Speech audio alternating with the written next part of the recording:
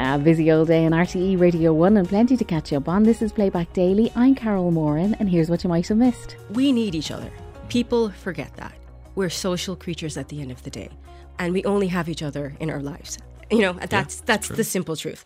And so we need to find ways not to live siloed lives.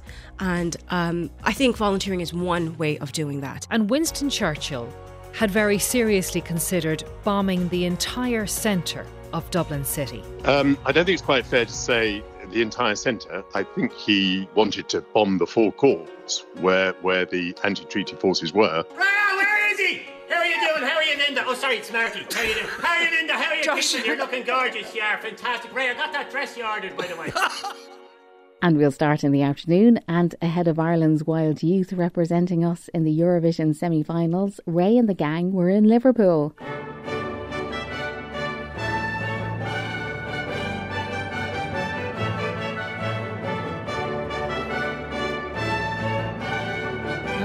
Yes, Fáilte Road, bienvenue and welcome to Liverpool for Eurovision 2023. That sounds like a good audition, doesn't it? Good afternoon on this Tuesday afternoon. We're live here in the media centre of the M&S Bank Arena in Liverpool. And tonight, on behalf of Ukraine, the UK will host the first semi-final of this year's Eurovision Song Contest. And as you heard Shane saying in the news, Wild Youth will be taken to the stage, 6th in the lineup. There are 15 acts in all, and 10 of those acts will go forward to Saturday's grand final. We hope to chat to the lads. They're in rehearsals and dress rehearsals and all sorts of things, but hopefully they will take time out to talk to us. We have loads of people to talk to from various places. We were out and about and we put microphones under people's chins. We have Neil back at base. Good afternoon, Neil. Ray, yes, I have to pretend that the radio centre in Dublin is as glamorous as the arena in Liverpool this afternoon. Can we have the Dublin vote? I always wanted to say that. There you go. And we have Sinead Ulicon out in the streets of Liverpool. Hello, Sinead. Hello Ray, I'm downtown in Liverpool. I'm here in the Euro Village. This is where all the fans gather if they can't get into the arena. And it is buzzing here. There's colours everywhere. Sparkles, jewels, glitters, face paints, flags, hats, you name it. And I'm smack bang in the middle. I've got my sparkles on. I've got my face paints on as well. In front of me, I can see the stage. Over 100 acts will perform on this stage in the Euro Village over the next the next few days. For the past 9 days they've been performing there. But to the back of me there's the Liverpool Museum. Also to my right hand side there's the Cunard building where the Museum of Modern Pop is. So it is located in the best possible place and I'm soaking up the atmosphere. There are food trucks, there are people, there's a great atmosphere and buzz around, and you'll have to come down to experience it yourself, Ray. You know, Liverpool is famous for its music. 56 number ones from musicians who can claim to be Liverpudlian. The greatest number of number ones from any city in the world. Wow. So it's nicknamed the capital of pop music. It's also nicknamed Ireland's second capital. So it's no surprise that we're getting a wonderful welcome here. And that's the thing. I don't know about you, Sinead, but I was out and about and just smiley faces, loads of colour, and not over the top. It's just a nice understated warmth in Liverpool. I must agree. Usually I go around with the microphone looking for people to speak to me, and usually people will bow their heads. But today, people wanted to talk to me. People wanted to share their stories, their experiences. People wanted to tell me what their favourite songs were and also sing some of their favourite songs, some of them that will be heard tonight in the semi-final and again on Thursday night. There's definitely a nice air around the place, and United by Music is the slogan that's being used by the Eurovision this year, and I really, really sensed that today. Well, let's meet some of those people. Dave. I'm Dave, I'm from Leeds. Who I want to win is Moldova. Who I think will win is Sweden. What does it mean to me? I don't know, we just love it. It's just so camp. We've been watching it since January. We watched the overseas qualification programmes, so we're just hooked on it. Give us a cha-cha-cha, go on. Cha-cha-cha-cha-cha-cha. Whoa, a lot of cha-cha going around Liverpool because Finland are the favourite with their song Cha-Cha-Cha, and it was Robert's favourite as well. My name's Robert and I'm from Kent. I think Finland's going to win. and Eurovision is basically bigger than Christmas for me. I've been watching it since I was 5 years old, going from watching it with my nan to then throwing parties every single year with all my family and all my friends. So it's like the most important thing to me ever. And then later, Wild Youth. Okay, we're broadcasting live from Liverpool and flying the flag for Ireland tonight in the stadium here, the M&S Bank Arena in Liverpool, will be Wild Youth. Yeah!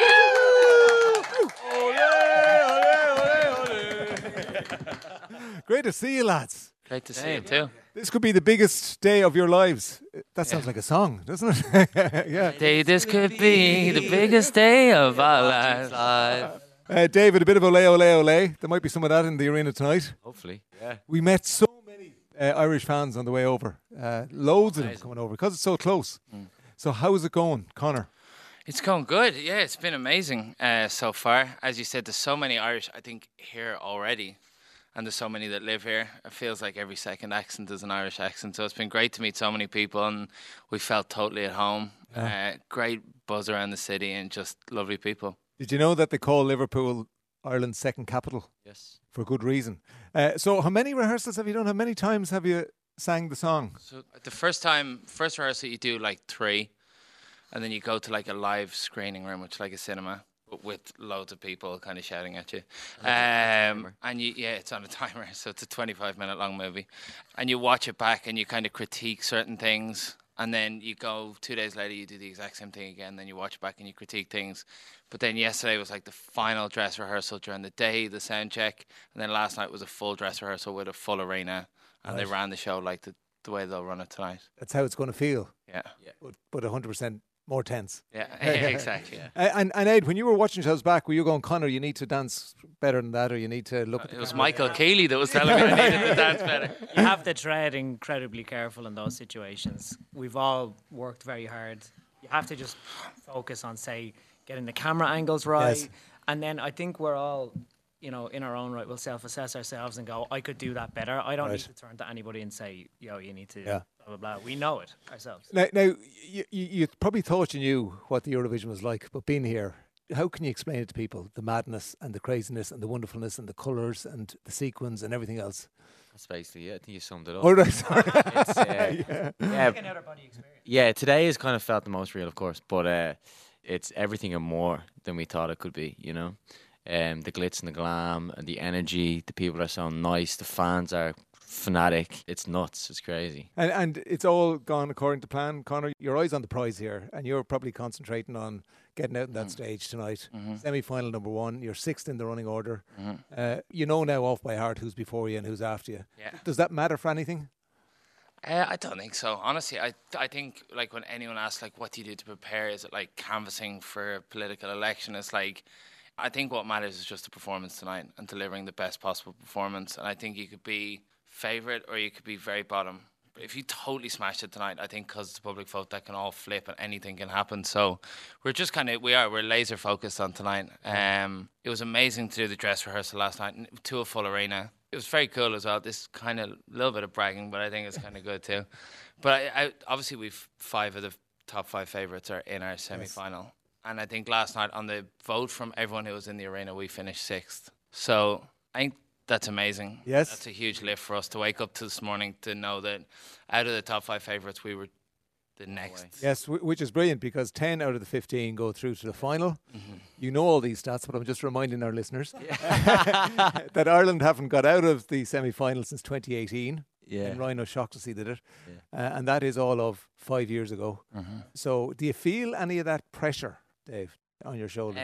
Yeah, I think so. We're definitely nervous. We want to do well, of course. We want to do our country proud, and we want to do ourselves proud, and we want to make all the hard work and all the effort and stress and tears and happiness that we've put into this over the last few months. We want to make it worth something at the end of the day. You know what I mean? So it all kind of accumulates. Yes. And there is a bit of pressure, but we are used to putting ourselves under pressure a lot, Potentially the experience we have might take over. Yeah. When we're walking up to the stage, all those performances we've done over the years. Yeah, you've come into us. You supported Niall Horan, Lewis Capaldi. We've also played Whelan's to 4 family members, so it's like sometimes they're the gigs that make you. And I always say this: sometimes it's easier to play a room that's full than it is to play to 5 family members who have just chipped in to buy tickets. Yeah. And you're not getting the crowd interaction that you'd necessarily want.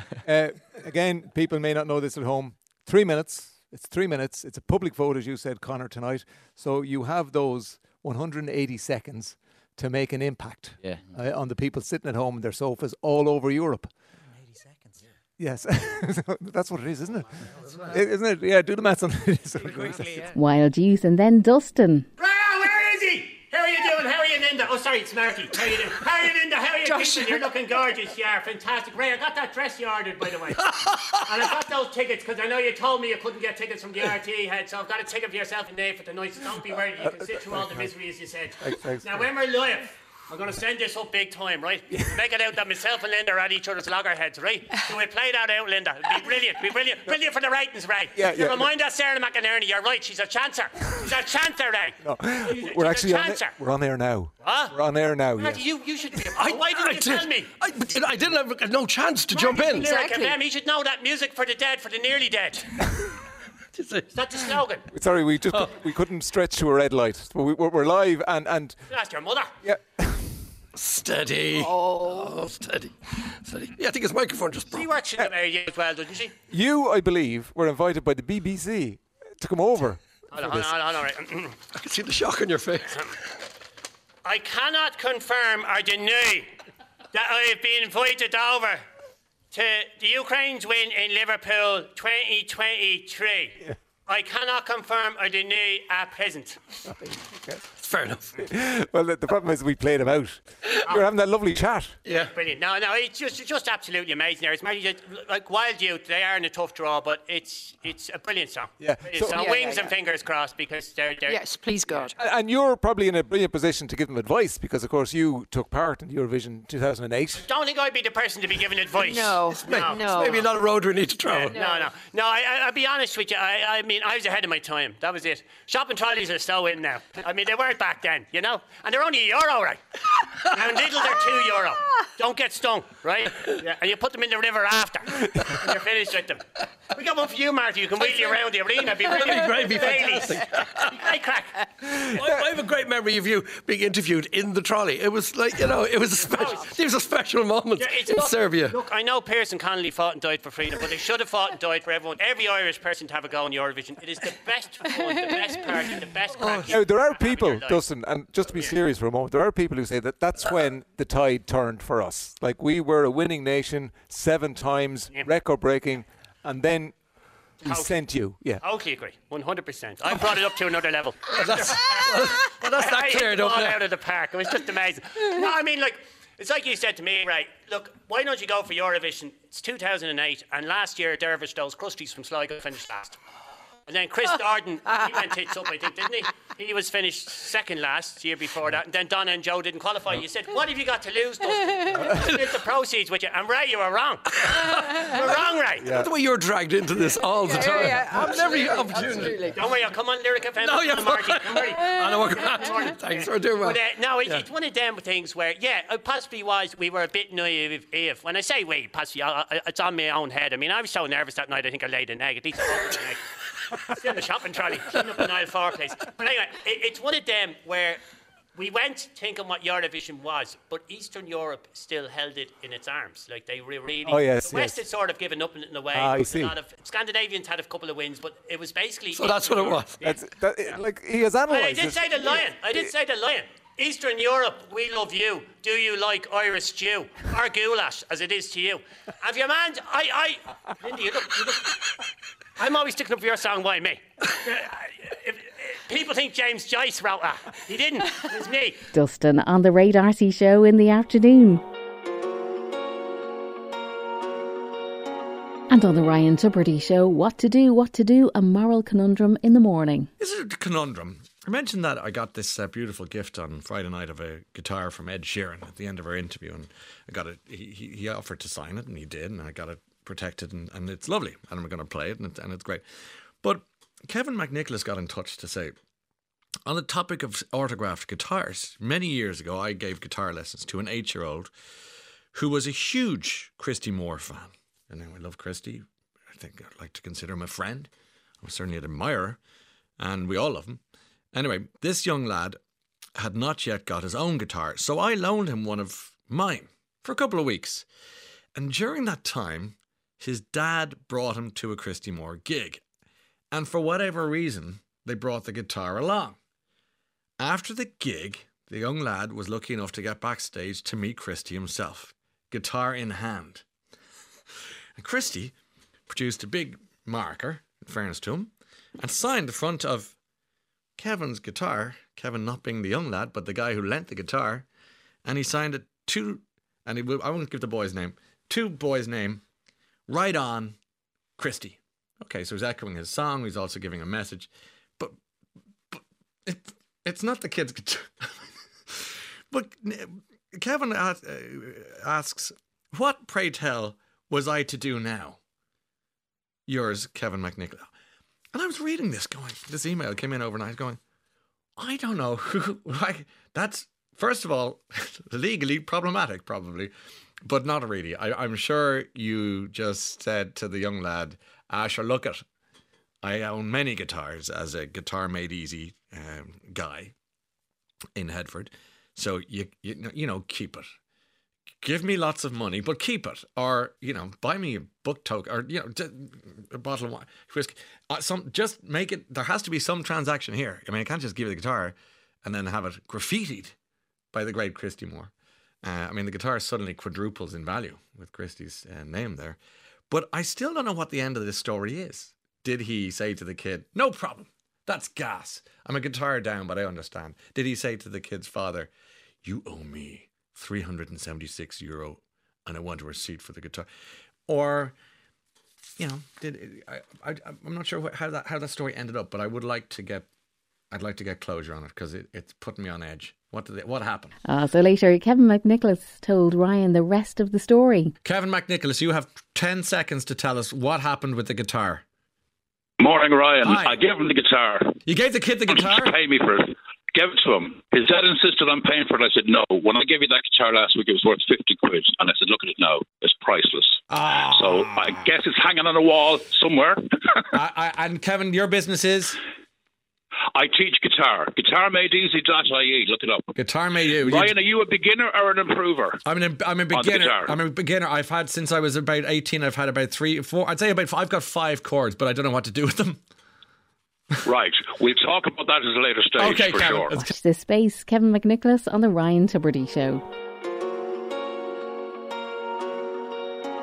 And on Today with Claire Byrne, Michael Portillo's television documentary Taking Sides, Britain and the Civil War. As we know, during the Civil War, a tragic period in our history, the pro-treaty side were under pressure from Britain to defeat those who opposed the treaty and the new Irish Free State. But new documents show the lengths the British government was prepared to go to ensure the Free State succeeded, and paint an uncomfortable picture of a chilling Irish request from the provisional government that, if granted, would have changed the course of history, using secret military reports, cabinet memos, private correspondence and dusty old diaries. Journalist, broadcaster and former politician Michael Portillo is shedding new light on the key events and personalities of this most fraught time. His documentary, Taking Sides, Britain and the Civil War, airs this week, and he joins me on the line now. Michael, good morning to you. Hello, Claire.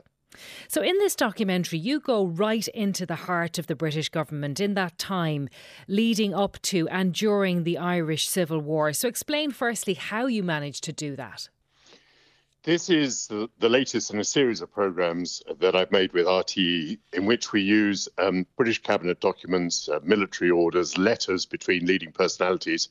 We sometimes call these the enemy files from the Irish point of view. This is what is going on at the heart of the British government during key moments of Irish history.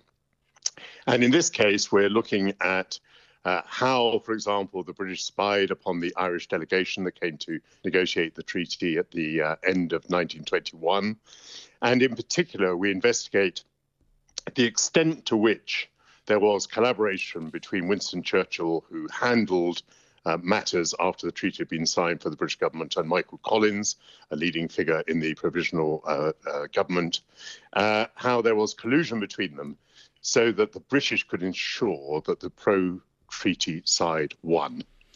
And some of the revelations, I think, will be painful and certainly were very, very surprising to me. Now, you mentioned their collusion between Winston Churchill and Michael Collins, and we get these tantalising glimpses throughout the documentary of the nature of their relationship.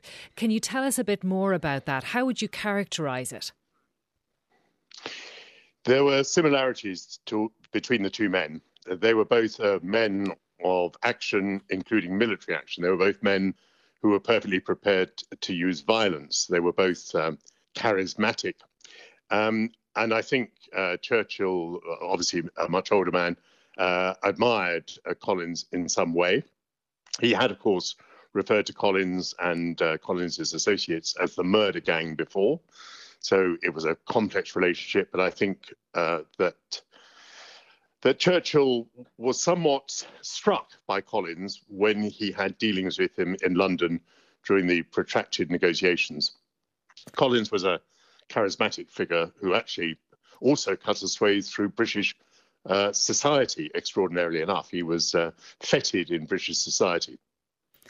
When Collins went back and found, of course, that the treaty was not accepted by De Valera and by others, and as the Civil War got underway, Churchill was intensely anxious or suspicious that Collins might not be relied upon to take the necessary action. For example, the four courts in Dublin are occupied by anti-treaty forces, and Churchill is very impatient with Collins, trying to get him to throw that garrison out, regarding the garrison there as a breach of the treaty. He does, however, also say, Churchill, that he wants Collins to take care of himself, that he's worried that he's in danger of being killed. Of course, he is killed about 3 weeks after Churchill writes that. And I must say, Churchill adapts very quickly to Collins's death. At first, he's worried that the people who come after Collins may not be robust, that they may make some kind of deal with De Valera. But actually, with people like Cosgrave and O'Higgins coming in, it turns out that Churchill is highly satisfied with these people who seem to be more robust in defence of the treaty and more willing to use violence against fellow Irishmen to secure the treaty even than Collins. So Claire asked Michael Portillo about some of the revelations in the documentary. Let's talk about some of those astonishing revelations that I mentioned at the beginning here. So these detailed plans that you and your team found, which tell us that after the treaty was signed, so this is while Rory O'Connor and those opposed to the treaty, they'd occupied the four courts. And Winston Churchill had very seriously considered bombing the entire centre of Dublin City. Tell us more about what you found. I don't think it's quite fair to say the entire centre. I think he wanted to bomb the four courts where the anti-treaty forces were. And I think that is clear because Churchill begins by saying, I don't want Irish pilots to do this because they won't have the accuracy. They won't have the experience of flying these aeroplanes, and they'll kill men, women and children. So Churchill was, I think, considering a precision bombing of the four courts. Now, whether a precision bombing was a possibility in 1922 with the state of technology then, I leave it to you to imagine. But Churchill had planes ready. We know that the planes which were stationed at Collinstown practiced bombing.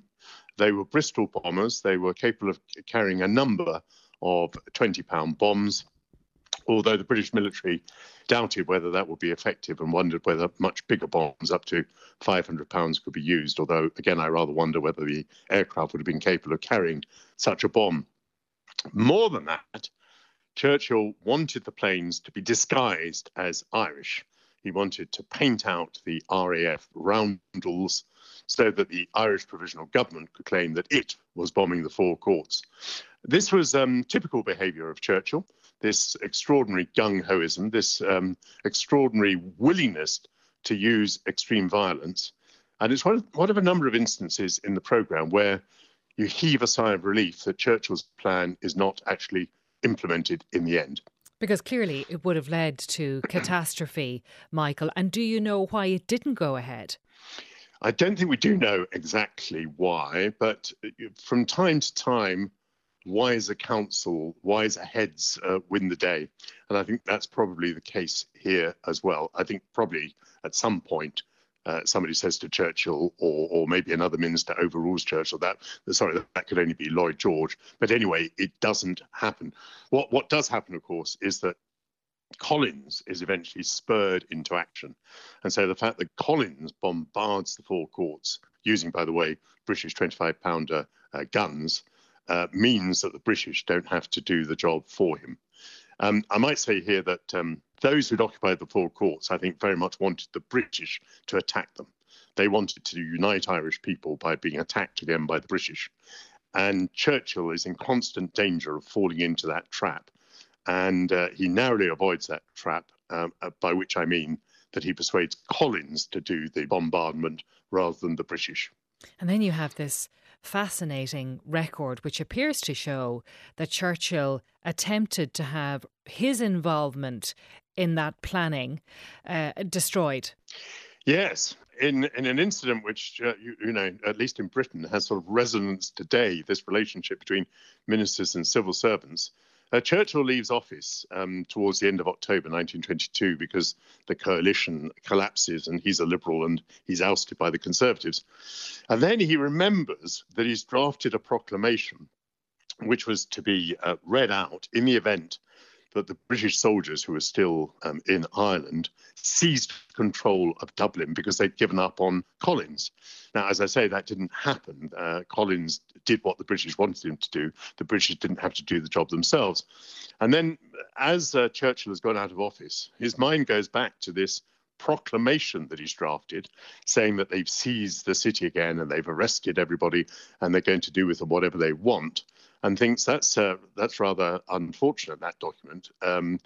It looks as though it associates Churchill with what would have been a momentous blunder. And he asks the civil service if they'll destroy the document. And the civil service decline to destroy it because they think it's an important part of historic record. Mm-hmm. Quite an interesting incident. That's fascinating. It's fascinating. And Claire asked Michael Portillo about another revelation in his documentary. And then this other big revelation that you have in there, this request that you discovered from the provisional government of the Irish Free State to the British government asking for poisonous gas. Yes. Let me say, as it appears. So this is a cabinet paper. And the cabinet paper says that the Irish Provisional Government, we're still talking about the siege of the four courts, has asked for gas grenades. Now, it's not entirely clear what sort of gas they're talking about, but the British government clearly thinks that they may be asking for poison gas, because the British government immediately reviews a thing called the Washington Convention, which has been drawn up after the First World War with a view to stopping the use of poison gas. It's not actually been ratified, but the British nonetheless feel bound by it. And the British cabinet quickly concludes that it cannot supply poison gas to the Irish Provisional Government. It then goes on to consider what other kind of gas it might supply. And actually, I don't cover this in the documentary, but in the end, the British do send gas grenades to Ireland. They're sort of nearer tear gas. If you've got a spectrum of horrible gases, they're nearer to tear gas. But when those grenades arrive in Ireland, the British government decide that even they are against the Washington Convention, and actually the provisional Irish government is never even told that the grenades have arrived in Ireland. But it certainly appears that the Irish provisional government requested gas from the British to help end the siege of the four courts. Yeah, appears might be the operative word, because how sure can we be of the provenance of that claim, Michael? Is it attributed to an individual, or is it just attributed to the Irish government requesting something? Because we haven't seen the request, have we? We've seen the response to it. I haven't seen the request. That's perfectly true. What I've seen is the Cabinet Minute, and the Cabinet Minute refers, I think, to the Irish Provisional Government. Now, you found documents that made mention of the Minister for Justice, Kevin O'Higgins, and I think you mentioned him here a little earlier too. What did those documents say about him? Because you did explain to us the fears that were there once Michael Collins was shot at Bale-na-Blá. Who was coming after him? Who would do this job and keep the peace from a British perspective?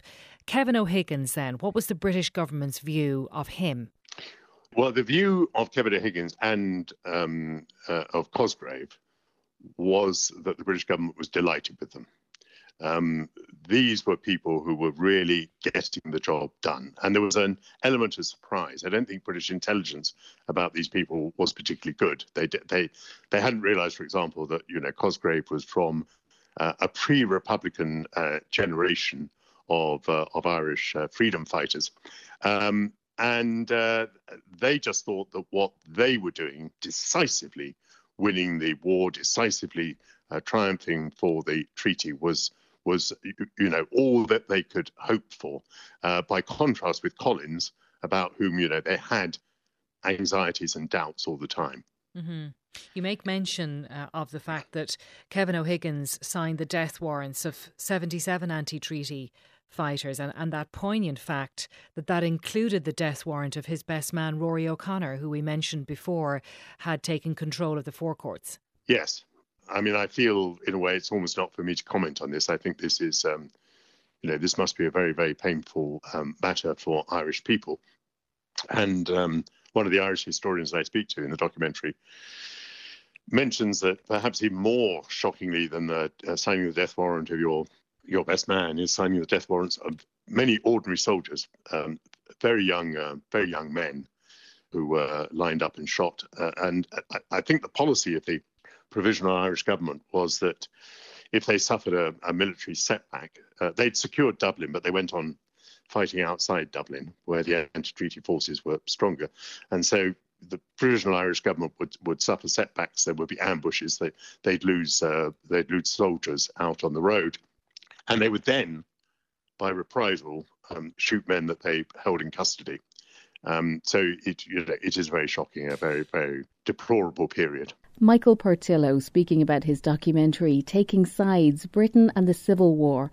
Then later, Claire spoke to Professor of Modern History at UCD, Dermot Ferriter. So, what did you make of those revelations? So we have that one about Winston Churchill and his fighter jets, and then another one about gas grenades, which we'll come to in a moment. The fighter jets first, though. These aren't hugely surprising. Michael Portillo has a tendency to refer to the documents he uses as extraordinary. And as he says himself in the documentary, he's a Brit coming at this for the first time. Yeah. And this is great men history. This is the history of this period as seen through Churchill and senior members of the British government in particular, which is interesting in its own way.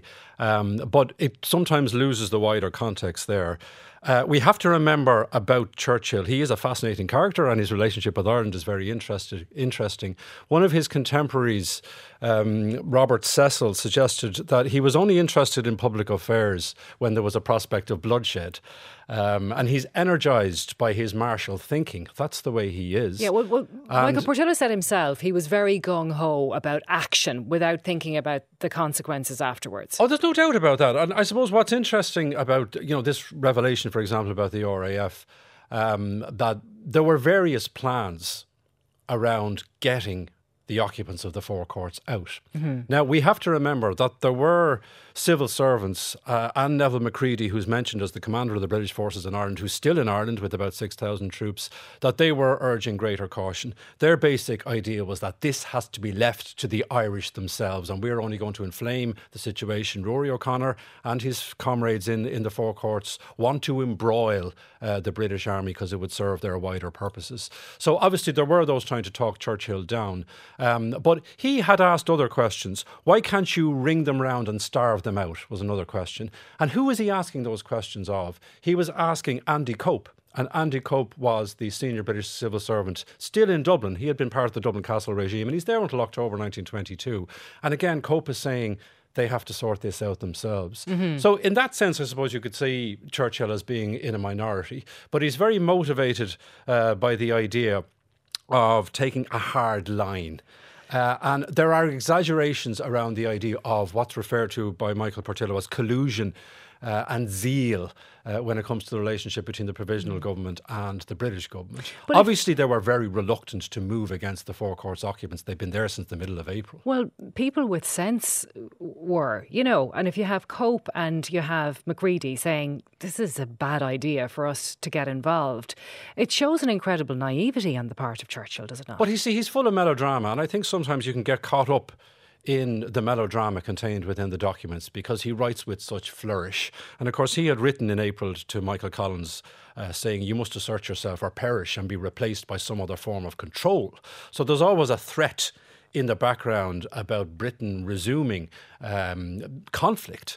And at the same time, he's writing to his wife and he's saying, we don't want to get drawn back in to the bog. He always referred to the bog. They always use that metaphor, or the swamps, as you referred to earlier on. So there are contradictory messages around Churchill's correspondence all the time. That's the nature of the character. And of course, his relationship with Ireland, he is very much the Minister for Irish Affairs for the British government at that point. So I'm not for a moment doubting his importance, but there are a lot of other things going on that don't get much of a look in this documentary. And I appreciate, this is the medium of television. It's difficult to do justice to the context.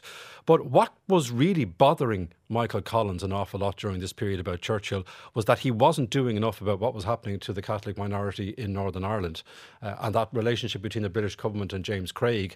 And that's a very important part of what was going on in 1922. And Claire asked Dermot about the other revelation about gas grenades. Can we talk about that other revelation in the documentary? So that Michael Portillo and his team found a response from the British government, they say, to a request for gas grenades. Now, we haven't seen the request, and that isn't... And you quite rightly asked about the provenance of that document. Now, I hadn't heard of this before, and it's quite shocking.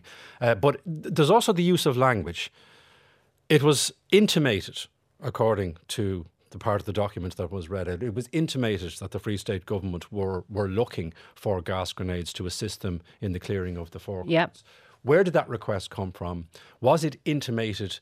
Or what did intimated mean? Was this a discussion between senior officials? Was this an informal exchange? How did it find its way onto the cabinet record?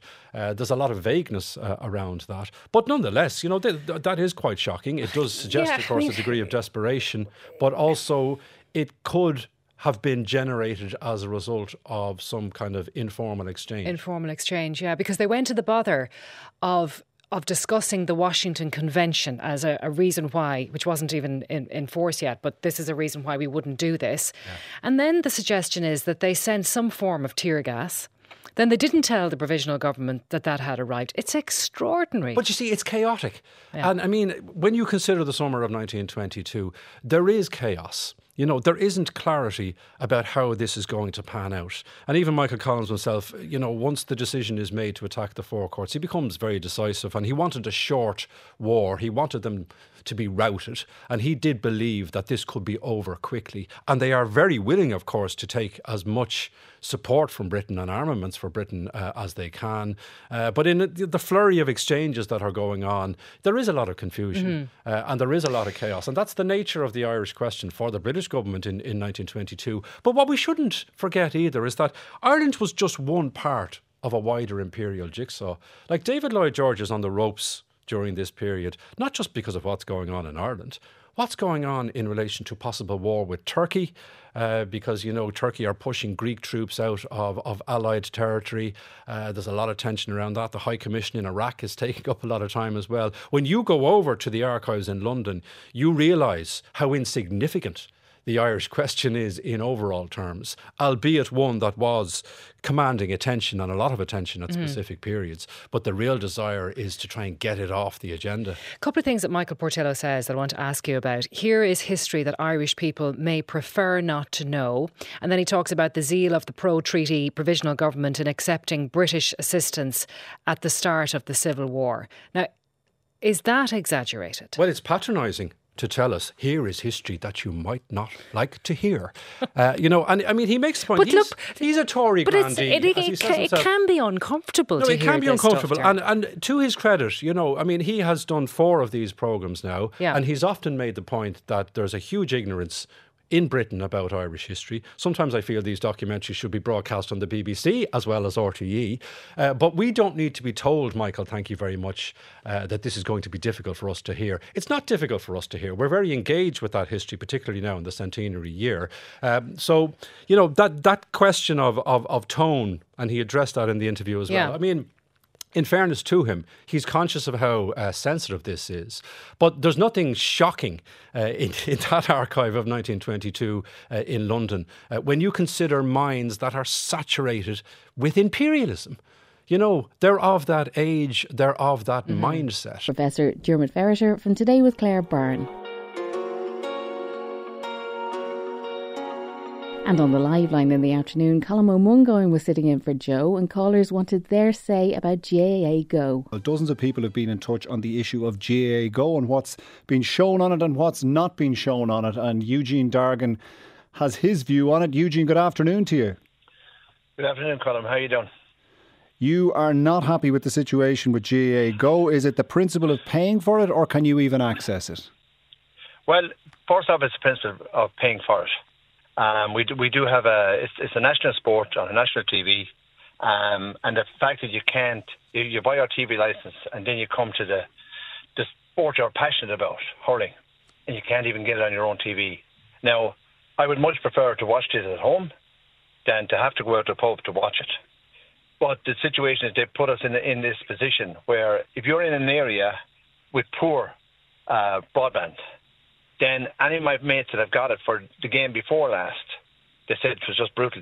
You couldn't watch it. It just kept freezing and the whole lot.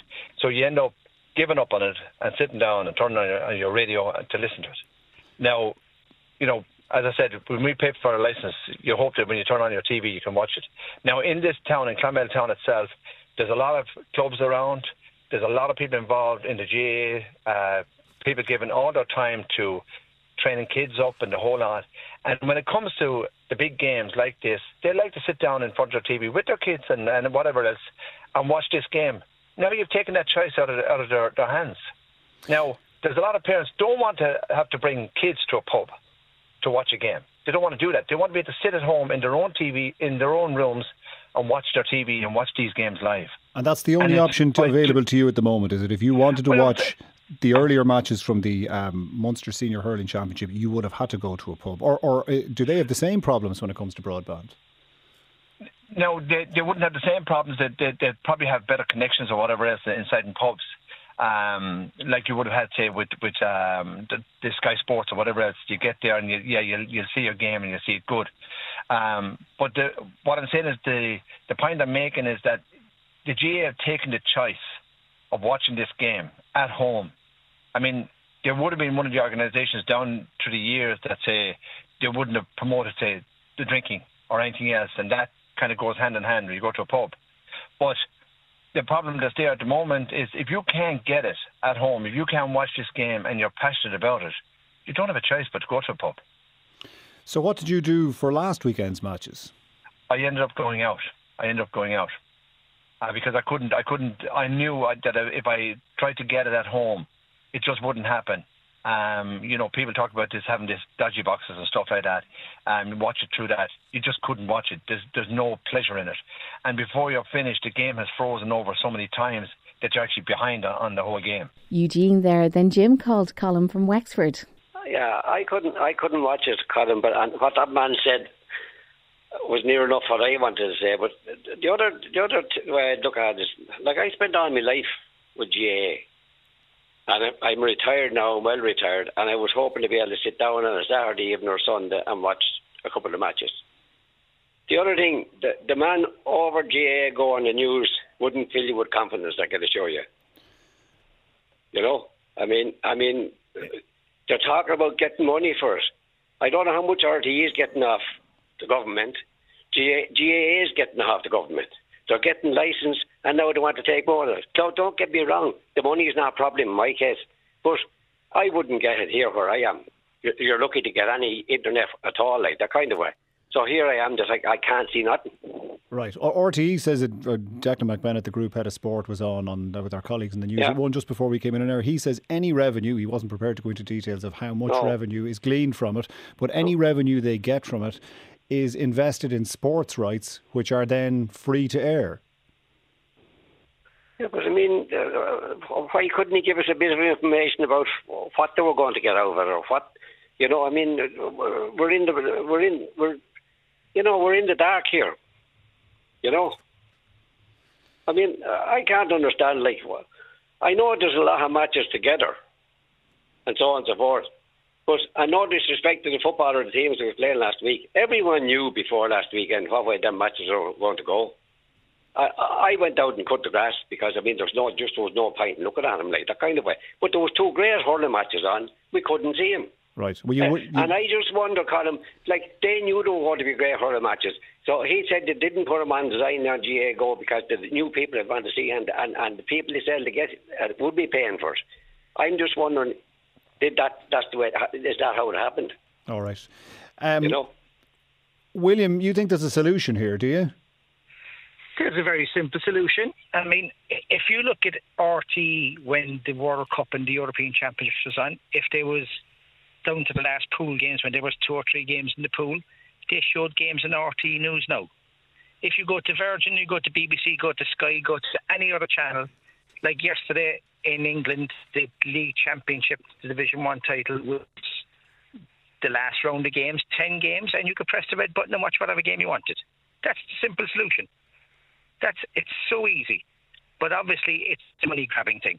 So all they have to do is show the extra games on RT News now, or just put a red button on RT1 or RT2, and anybody can watch the games then. All right. Well, as I said there a minute ago, the group head of RT Sport, Declan McBennett, was on with our colleagues in the News at 1 earlier. Here's what he had to say about how the choice is made for what games are shown free to air and which ones go to GA Go.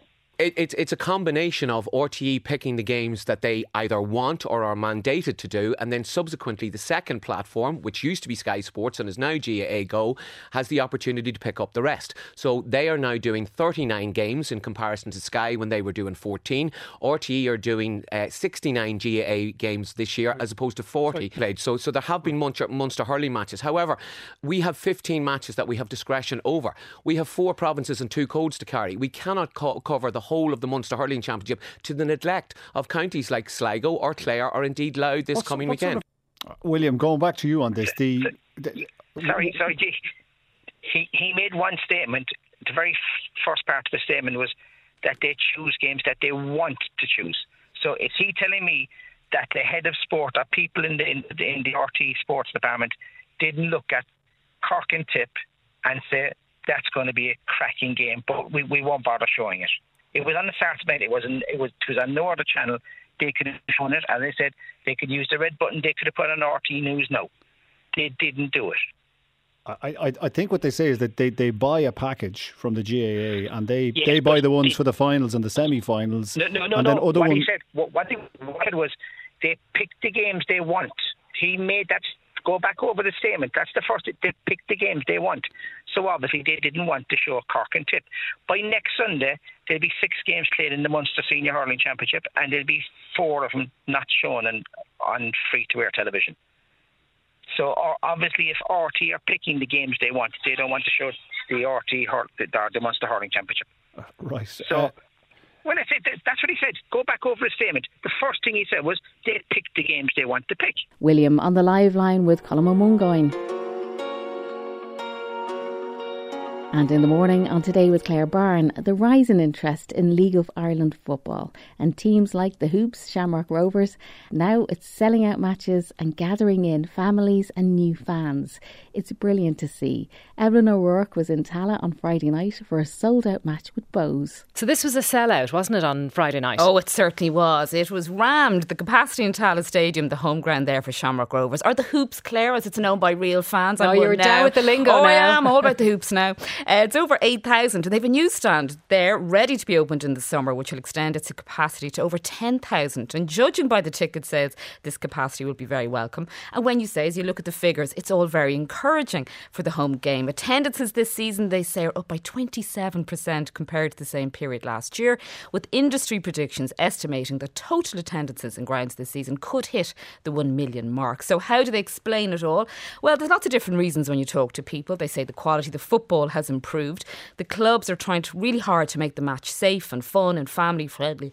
And thirdly, they say that people are really valuing their community, that the local team, maybe a little more since lockdown, there's maybe a stronger appreciation of what an evening at a match can offer. It's good value and people are looking for experiences, as we know, Claire, more than ever. So then the match that you went to on Friday night, the fact that it was sold out, did the atmosphere confirm all of those reasons for the increase in the number of people going along? Yeah, I mean, it was a beautiful evening. It looked dreamy. You looked along, you could see the mountains in the background. It was really gorgeous. The excitement was there. I love walking to a stadium on those kind of evenings because people are dressed head to toe in the green and white and, of course, the red and black of rivals Bohemians. But lots of Gardaí visible too. It felt really safe. It looked really well organised. The music was pumping. And the first person I spoke to outside the stadium there was the CEO of Shamrock Rovers, Dennis Donoghue. And he really, Claire, is one happy man.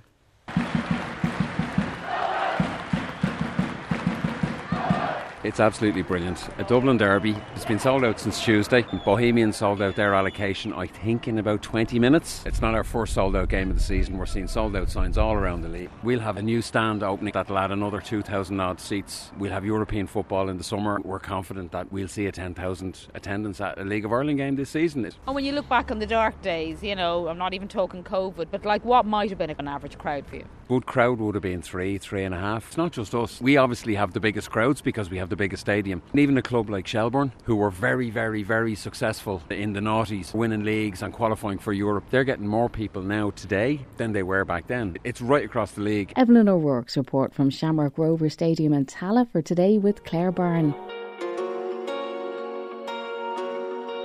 Now, last week, Ryan Tubridy was talking about the prevalence and difficulties of loneliness. And lots of people got in touch with the programme to say how good it is to volunteer your time to help others in breaking out of loneliness. So Ryan's guest in the morning was Sinead Budai of the Roscommon Volunteer Centre. Sinead Budai, good morning. Welcome to our show. Thanks for having me on, Ryan. Very nice to meet you. Tell us a little bit about yourself, please, because maybe where you were born and your progress kind of globally. You've been around. Talk to me about all of that. I have, yeah. So I was born in a very, very small country in South America called Guyana, which is an interesting country because it's the only English-speaking country on the continent, and it's technically part of the Caribbean or the West Indies. And the country gained independence in 1966, so very recent, really. Yes. And at that time, my father said that he wanted us to grow up in a very stable country, have opportunities, educational opportunities, job opportunities. And he decided to make the move to New York. And he went there first, and later on, my sister, my mother, and I joined him. So I was about 5 when I went to the States, and my formative years were in the States. But I was quite lucky because I had a very strong Guyanese community around me. How would you characterize? Sorry for cutting off, but the Guyanese community. Yes. What are the? I mean, you can't always sweep with one description, but how would you describe the people that you would have been living with and from your tradition? Yeah, well, I mean, it's important to say that Guyana is a small country, so its population, I don't know if you No, tell us everything, yeah. It's 750,000 people. Okay, so, a boutique country. Okay. It's very, very small. So when people from Guyana go abroad, they kind of latch on to the next Guyanese person they can find. Yeah. And we call that Ireland. Exactly. We're not far off yet. But it's useful because having a community or having people near you, you can share information, you can socialize, you can,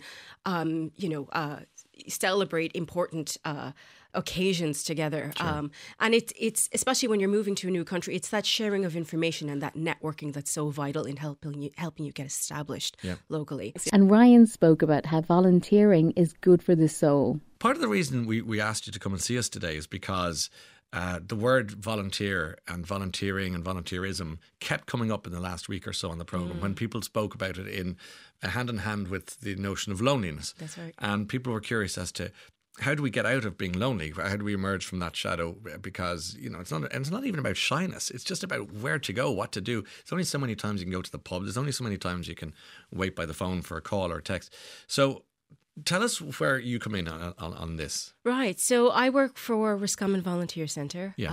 I'm the manager there. And Roscommon Volunteer Centre is part of a network of other volunteer centres. There are 29 volunteer centres in the country, 4 in Dublin and 1 in every single county. I never knew that. Never knew that. It's a fantastic infrastructure that we have in the country because what we do is we communicate with local charities and small community groups like that are out there, like the Tidy Towns, Yeah. exactly. Vintage clothes shops. Big fan. Exactly. Yeah. And we find out what their needs for volunteers are. Mm-hmm. And then we meet with people in the community who have a bit of time, who have extra, who have skills that they want to give back, who have the passion, the drive. Right. And we connect the two. We connect the organisation to the people. And we hope that they're a good match. So we try to learn a bit about what it is that they're both looking for and try to make it a quality volunteer engagement experience. Right. So in the event somebody listening this morning, let's say it doesn't have to be Roscommon. You just say it's a national thing, and they go, I've always wanted to do something, as you say, give something back. Maybe I have the time, I have the inclination. I have 5 hours a week to give here, and I'm really into books or old clothes or whatever. And you say or plants, and you say, let's have a look at it. Let's have a look. You will guard a vet, you obviously, for starters, and make sure you're clear.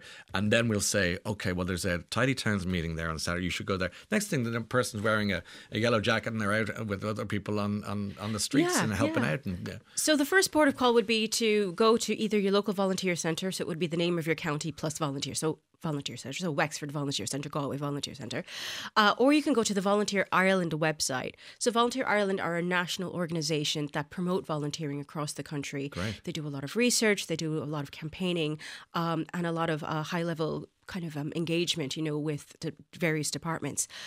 So you can find out about the volunteer centres from the Volunteer Ireland website as a first port of call. Perfect. And then there's a platform that we use called iVol, which lists all the community organisations within a county and all the volunteer opportunities that those organisations have. So it's kind of like advertisement, role descriptions of the opportunities that are available.